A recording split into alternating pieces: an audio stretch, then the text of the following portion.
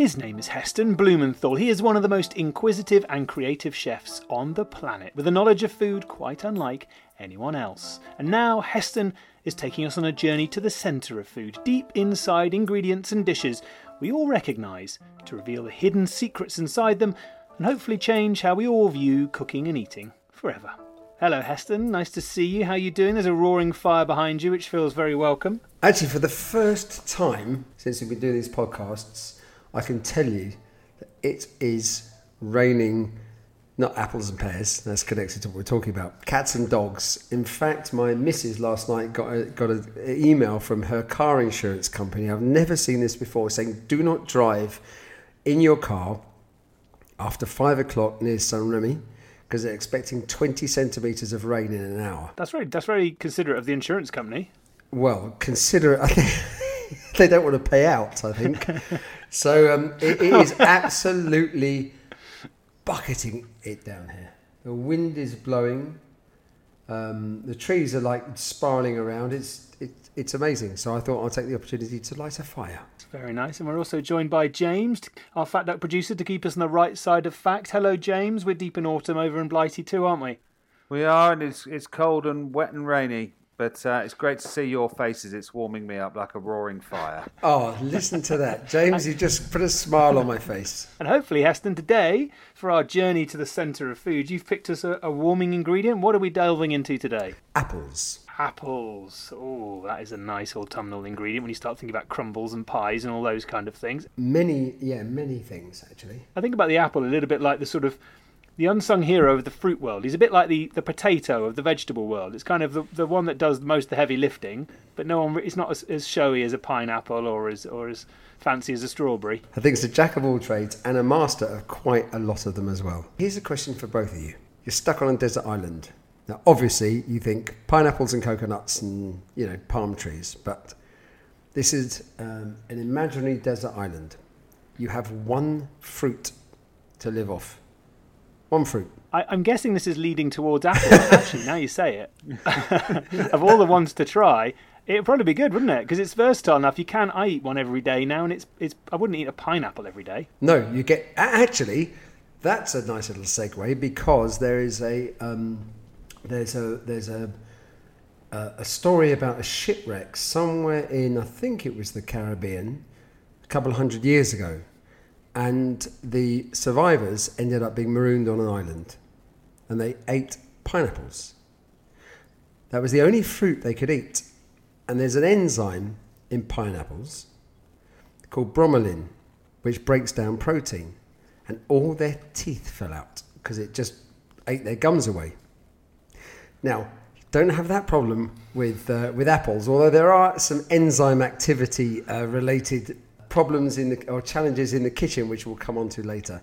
So in that respect, I would prefer to be living off apples than pineapples on a desert island. See, this is also quite an instructional podcast for people as well. So for anyone out there who is considering being deserted on a desert island, avoid the pineapple. It's not a good look. Apples all the way. Also, have you ever heard of the saying, a pineapple a day keeps the doctor away?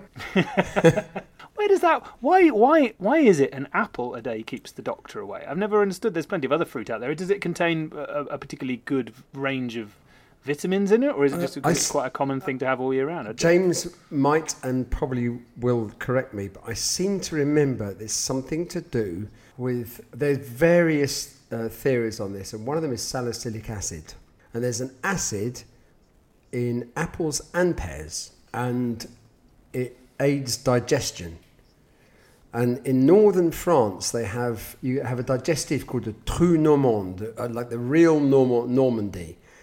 And after dinner, it's like a brandy made with Calvados or the one made with pears. And you knock back a glass of this, and I think it frees up your stomach to be able to consume more food.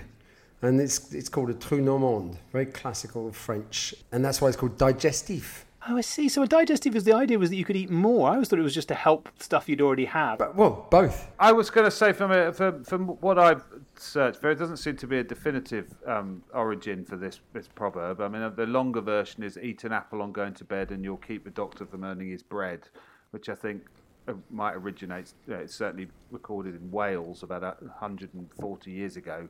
But technically speaking, I don't know whether there's any medical evidence to suggest that apples do keep the doctor away in any great number. I think if you believe something's going to keep the doctor away, it's like vitamin C. If you believe it is going to, then it stands more chance of keeping the doctor away. Yeah, and that's a very good point. And there's something about the apple as well, just in terms of its sort of iconography in fairy tales and all those things, that the look of it is particularly alluring if you think about the beautiful red apple. Although I was in the shop the other day just marvelling at the range of colours and shapes of apples. Amazing. It's such a wide range. Well, actually, if you look at folklore and storytelling, look at Adam and Eve. Adam and Eve, the apple. And Jay, do you remember when we made the fairytale feast? Was it? I do indeed. Snow White. Yeah, didn't we make some kind of sugar-blown apple? A sugar-blown apple. And I remember, who was the producer? We went to a glass-blowing factory, and he was very naff, double entendres, because they called the furnace where you put the metal rod with the glass in the middle to melt the glass. They called it the glory hole. So he loved that idea that this is the glory hole. But we made an apple that was green on one side. It was blown sugar. So sugar, you can blow sugar just like you can blow glass. And we made a blown sugar apple that was green on one side and red on the other. And I seem to remember connecting to Snow White that there was a choice. You eat the green or you eat the red. And you have to take the risk. One side leads to a happy ending and the other side leads to a not so happy ending. And we made a parfait from venison liver because there was the deer in the forest. And then we put it in a cupboard on the wall on the set. Do you remember? Made an edible glass, edible mirror, as you do. That thing, that was mirror, wasn't it? It was mirror on the wall. And your poor chefs, I remember filming them trying to fill up those incredibly delicate apples with the parfait, because to be edible they needed to be really thin, didn't they? Because sugar sculpting has to be thin, otherwise it's just unpalatable. But they kept shattering. And you had to fill it last minute because otherwise the moisture would then soften the sugar. Oh, yes, because suddenly we had all our guests waiting behind the door and desperately chefs putting these things behind them. We were like, come on, hurry up. I think timings were so tight on those shows. We might have suggested a toilet break, a comfort break, while we can refill the cupboard with it, because they were filling it behind the mirror. And then we gave them a hammer to smash the mirror and then take out the apple from inside the mirror. So this and it was edible glass in the mirror as well, wasn't it? Yeah. So it does seem to be one of the main fruits that's been used for, an iconic connection with temptation, safety, or danger. It has a massive tradition and story behind it. I think they're amazing. Now I'm just going to pause there and ask, have you ever wondered what would happen if you had to order an apple crumble in a different country? Yes, this is a concern lots of us have, but luckily help is on the way. Have you always been in love with French, Spanish, German, Italian culture, but didn't have the time to attend language courses? Well, there is a company called Babbel who are here to help. It's a clear and simple interface that guides you through your learning journey in a funny and smooth way. It's designed to get you quickly speaking a new language within weeks with daily 10 to 15 minute lessons. Babbel teaches real-life conversations you learn through interactive dialogues. Speech recognition technology helps to improve your pronunciation and your accent. With Babbel, you can choose from 14 different languages, including Spanish, French, Italian, and German, so you can order a Tarte Tatin in any language you like. The teaching method has been proven to be effective across multiple studies. Babbel is available as an app or online, and your progress will be synced across all your devices. Right now, the great news is Babbel is offering all our listeners 6 months free with a purchase of a 6-month subscription with the promo code HESTON, HESTON. Go to babbel.co.uk/play and use the promo code HESTON on your 6-month subscription, and you'll get another 6 months completely free. That's Babbel, babbel.co.uk/play, and promo code is HESTON, HESTON. Right, back to the apples. So talk to me about your culinary journey with these. When you early on in your career or throughout it, did you ever do any things where you went down one of your pathways of exploration with apples? Was there anything you were fascinated with when it came to apples? Yeah, several things. When I first fell down my rabbit hole, so to speak, in love with French gastronomy, I went through a period of actually researching, cooking, trying, testing and tasting very famous classical and regional French dishes. And Tarte Tatin is one of the most famous apple dishes in France. And the story goes, and James is here to back me up in case I mess this one up as well, that the Tatin sisters, I think they're in the Loire Valley, had a bistro or restaurant or brasserie, and they were making apple tart or apple pie. And maybe one of them got distracted, her mind was on other things, and forgot to put the pastry down first. So made it upside down. So basically put the sugar and the butter and the apples, and then thought, oh God, I've forgotten the pastry, so I'll put the pastry on top. But then if you serve it you need to take it out the pan, you need to turn it upside down. And that apparently is the birth of Tarte Tatin, named after the Tatin sisters. James, please. That's wonderful. That's the story. I mean, nobody really knows why she made the tart upside down. I mean, I think Heston's suggestion is as good as any I've read. But yeah, that's where it is. I mean, it's in a town called La Motte-Beuvron, which is in the Loire. It's still there today, Hotel Tatin. If you there is a Hotel Tatin. Stop off and buy one, yeah. But the great thing is, does it really matter? I've just imagined that she had a busy morning, got distracted, and it's like taking the wrong door keys or something. She just put them in the wrong order. Now, if it's true or not, it doesn't really matter. The imagination actually helps build the sort of story around this iconic dish. And in fact, for me, a Tarte Tatin, when it comes out well, is a thing to behold. It involves puff pastry. So puff pastry in itself is a very complex, fairly ambitious thing to make in the kitchen. However, when it comes to Tarte Tatin, if you buy a good quality all butter puff pastry from the supermarket, it's fine. So let's call puff pastry one ingredient. Then you've got apples, butter, sugar. Now, yes, you can add vanilla, and you can add star anise and ginger, and you can add all sorts of flavourings to it. But at its basic level, it is sugar, butter, apples, and pastry.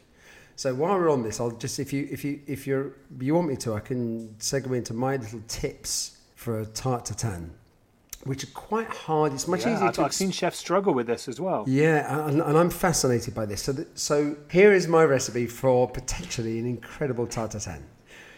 First, you need apples. And I would always use apples that are crunchy, crispy and dense. Cox's, in the UK, Cox's apples work very well. Brayburn's work very well. But you want, when you bite into an apple and it's got that really crispy, crunchy freshness to it. That's the sort of apple that works well in a tatin. So, peel the apples. You peel them with the peeler. Then you've got the stem and the root of the apple. Using you can use a little paring knife, but an old-fashioned potato peeler that has a little pointy, curvy thing at the end.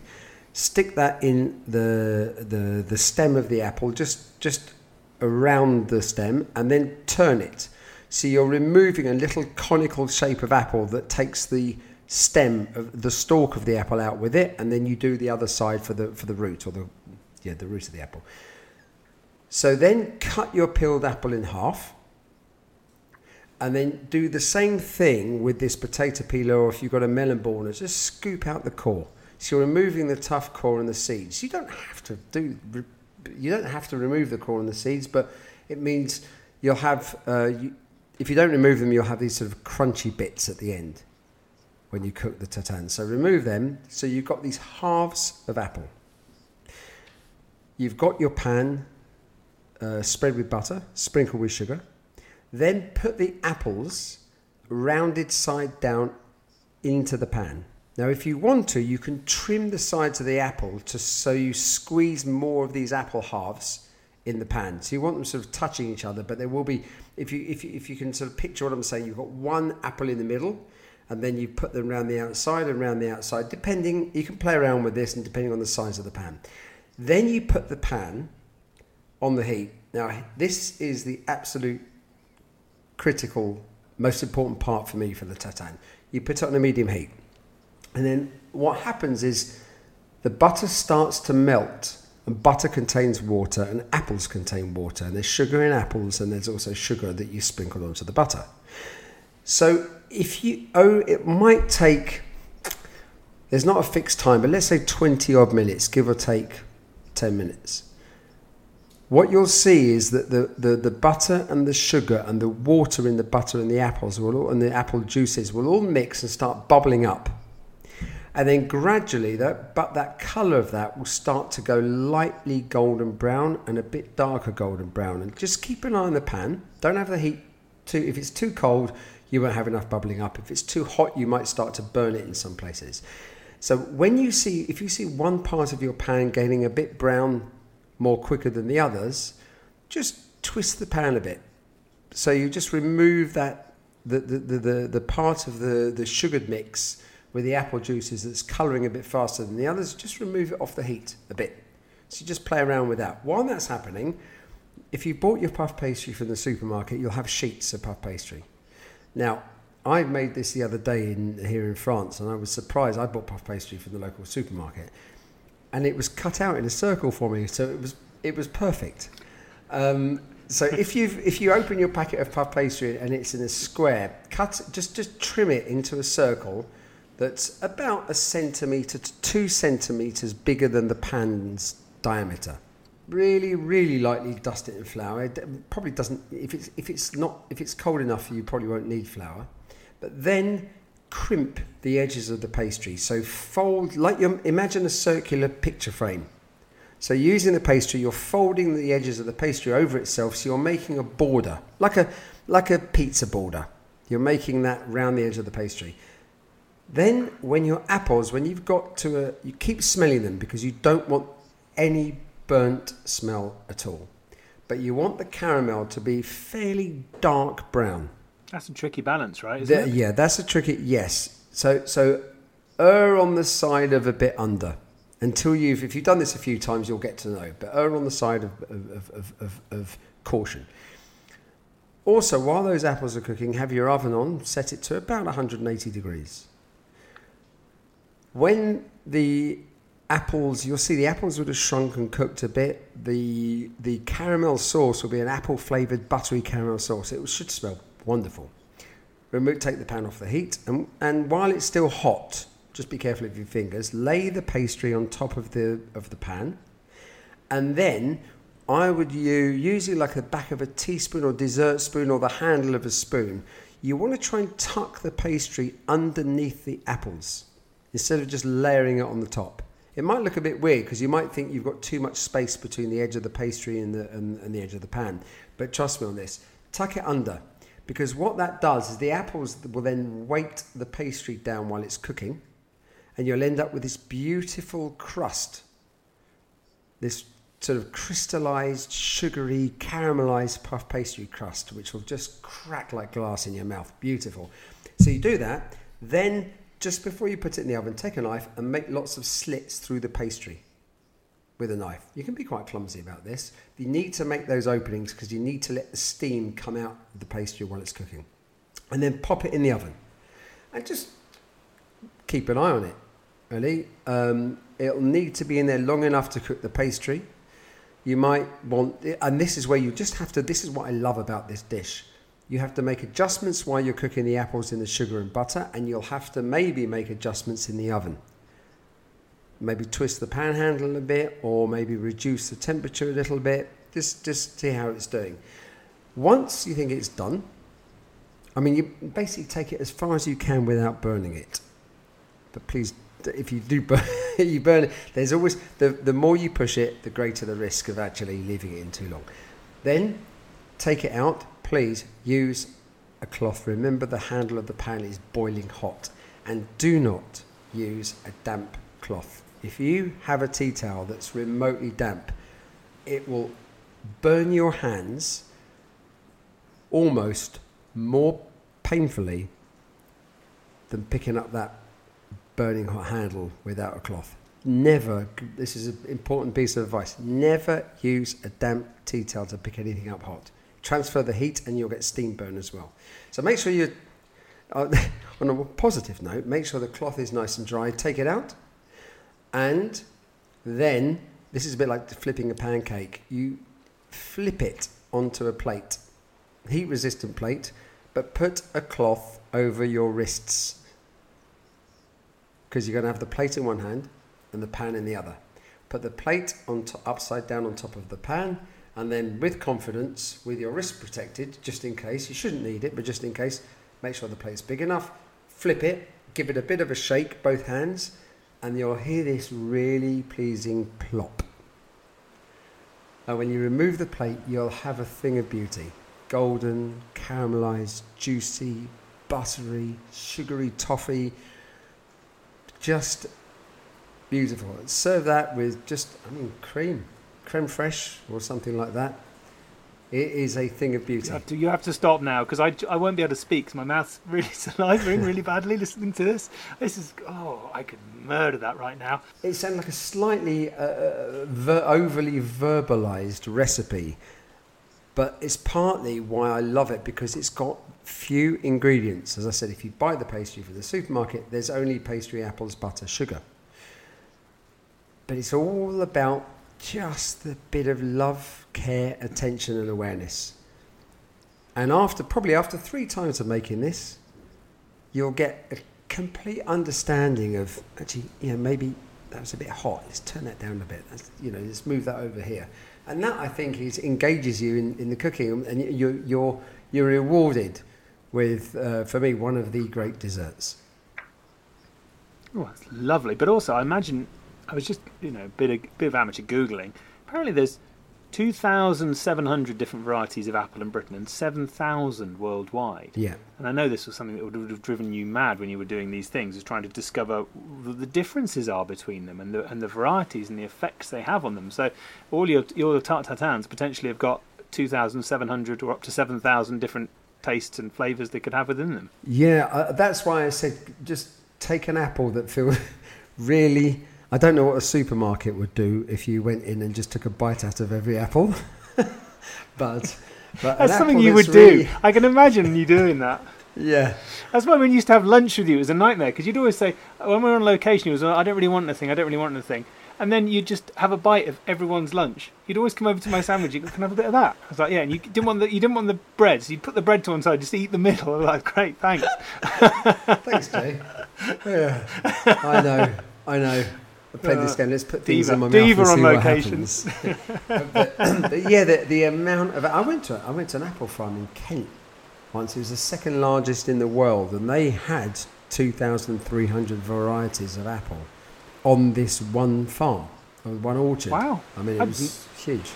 I think that's the national collection of apples, I think.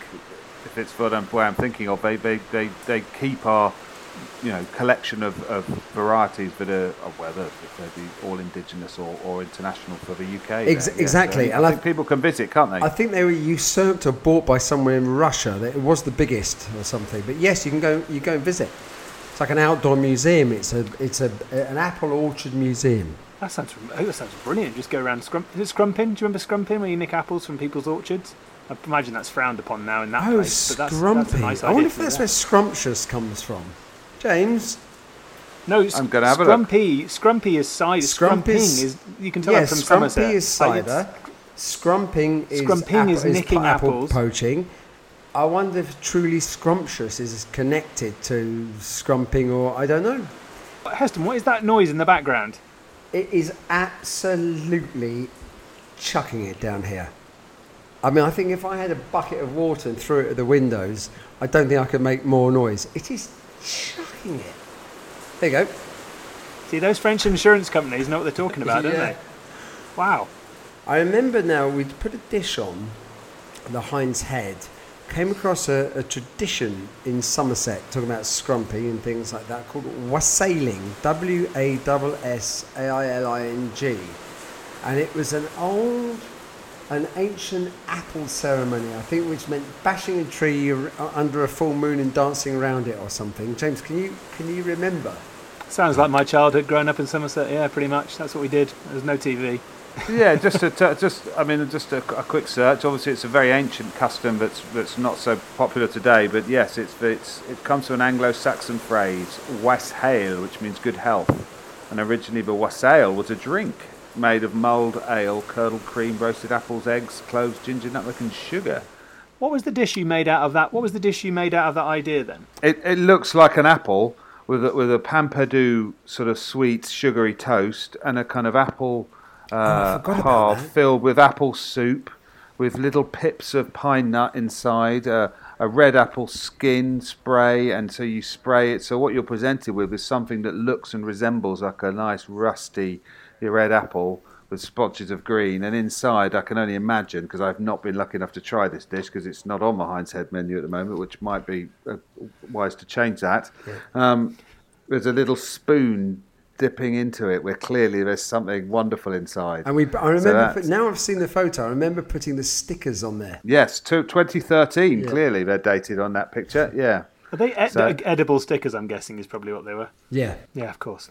There's probably a recipe for those as well. And the toast that's served with it, which looks like the log, because there was some wood chopping involved in the recipe. Yes, so it's a hazelnut praline with slices of brioche and, again, more apples and caster sugar and butter. God, it sounds delicious. We'll try and put a picture of that up on the Heston's podcast Instagram, because that looks an amazing dish. Apples are incredibly, I think they're a bit like potatoes, they're incredibly versatile.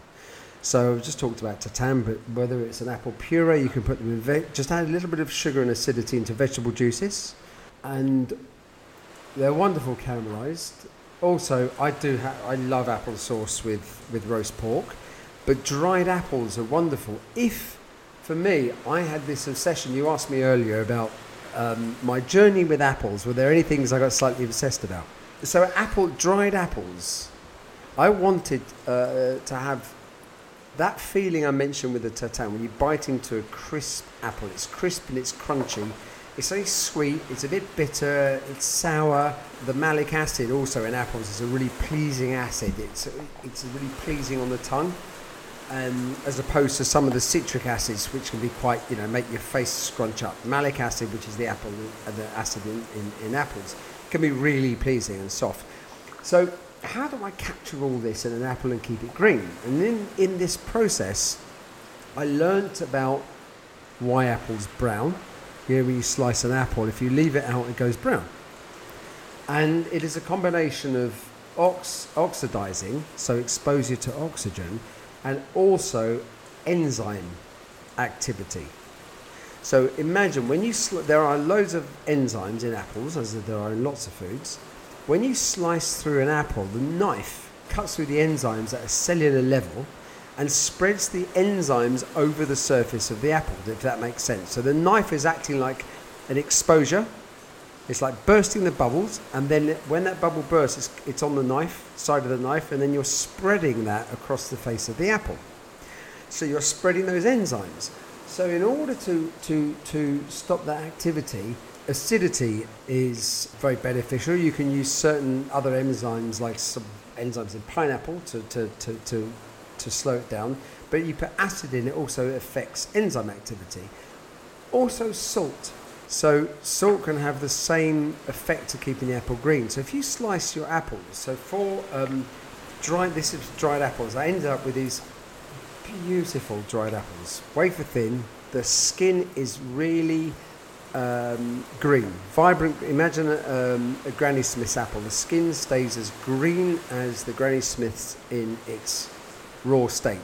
So the idea here is to make a liquid that you immediately put the sliced apples into, which stops the enzyme damage and the oxidation.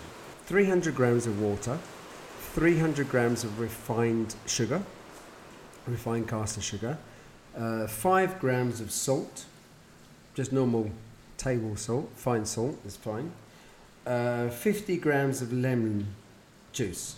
So what you do is you put the water, the sugar, and the salt into a pan and bring it to the boil. Bring the water to the boil. And then as soon as it comes to the boil, take it off the heat and leave it to cool. You don't want it to be hot, otherwise you'll cook the apple. Now, this is the really key thing. Leave the water until it's just under 40 degrees. So it really is beneficial to have a probe. So ideally 39 degrees. So I'm giving this recipe as a result of spending thousands of hours at looking at temperatures for this. So if anyone can be bothered and they happen to have a probe, have a go, because it's actually quite simple if you've got the right kit. Take it off the heat, let it cool a bit, then add the lemon juice, and then you can let it cool completely. Now core the apple and then slice it into 1 millimetre slices. So if you've got a mandolin, it would be of great help. Otherwise you can try your knife skills, but just be very careful of your fingers. And remember that don't beat yourself up if it's not a millimetre or if it's a bit uneven, but you can play around with different thicknesses and how they affect the textures and the end result. So you then basically put the slices in the syrup and then leave them for 24 hours. And then basically you put them in the oven and dry them at 45 degrees. I don't know if your oven goes that low. If you've got a dehydrator, which I think a lot of enthusiastic cooks have now, a dryer, 45 degrees. You don't have to do it at 45. If your oven goes to 50 or 60, then just stick it at 50 or 60. But that 45 degree temperature is key if you want this amazing, thin, crisp, vibrant green skinned dried apple slice. So having said this is nice and simple, I think I've made dried apples into something really complicated. I've done it again, haven't I? I've done it again. I've taken something really simple. You've only gone and done it again. Oh, made it really complicated. I apologise. But you've done it so we don't have to. Yes. I talked about although Tarte Tatin has only a few ingredients, it does need a lot of attention. But if you make something like a crumble, which is a great British dishes, a crumble, love it. You make an apple compote. And that's really simple. You peel and core your apples, chop them up and put them in a pan. You got butter and sugar. You can put vanilla and cinnamon. My mum used to make an apple pie, actually. I just remembered this, which was a recipe from, I think there was a chef in the Lake District called John Tovey. And she'd just grate and slice apples, lots of lemon juice, cinnamon and clove and a bit of sugar, demerara sugar. Put them in a round glass oven tray or bowl. And do you remember the people don't use them anymore? It was a glass. It was like when you were going to make a tart, you put in the middle of the bowl like a funnel, and then you lay the pastry over the top, so that middle funnel bit lets it breathe, and then put it in the oven. And it was my mum's apple pie, and it was the very lemony clove cinnamon mixture that reminds me of my childhood. But you've made your compote. The compote keeps in the fridge. It keeps in the freezer really well. And then to make a crumble, in fact, there's many ways of making crumbles, but one I love is based on the biscuit. You know why biscuit's called biscuit? No. Because it comes from French bicuit, B-I-C-U-I-T, bicuit, means twice cooked. Huh. So you make like a shortbread biscuit with lots of butter, then roll it out, bake it. So butter, sugar, if you want lemon zest and vanilla in there, and flour. Bake it, and then you bake it in a sheet. Then you take that and you break it up, put it in your mixer with a bit of cold butter, and then break it all up into its crumbly bit and put it in the oven again. And if you think you want it breaking up more, just pull the tray out, break up a bit more, put it back in again. And then you've got your crumble mix, and you can put nuts in there. You can put all sorts of other things on the crumble topping, but it's lovely. And then maybe apple and blackberry, apple and raspberry, apple and the list goes on and on and on. But you always bake your crumble topping on your apples. You don't do it separately like some highfalutin types do. They take the crumble and sprinkle it over. Yeah, you sprinkle it. Yeah. I don't know of any highfalutin. A bit like the Tatin sisters gone wrong. Turn it upside down. They're probably those rebel apple crumble cookers. There probably is an upside down crumble, but crumble is very British, and I love it. Also, a bit of dollop of vanilla ice cream on the top, and I like the way that the crumble topping is. You have to be careful because the fruit underneath can be like napalm, and those bubbly bits, the bubbly, sugary, syrupy bits that come up through the crumble. But you put the ice cream on top, and it shows a hint of melting under the warm crumble, but it hasn't yet met the napalm fruit underneath. So when you start to cut through this, you got this wonderful contrast of texture from the unfrozen ice cream to the custard that's been melted by the napalm fruit. This is easily the hungriest I've ever been after one of our podcasts, with the rain hammering on your window, and all these talk of just crumbles and tartines and pies, and this is warming to the soul is probably the best way to think about apples, I'd say. Yeah, I can't disagree with that at all. Wonderful. Well, on that note, Heston, we have reached time up, I'm afraid, on our apple deep dive, but I really appreciate it. That was just a lovely, warming, very sort of quintessentially autumn kind of episode and information there, which I really appreciated. But all that's left to say today, unfortunately, is thank you and goodbye, Heston. Goodbye, Jay. Goodbye, James. And actually, I think I made myself hungry as well.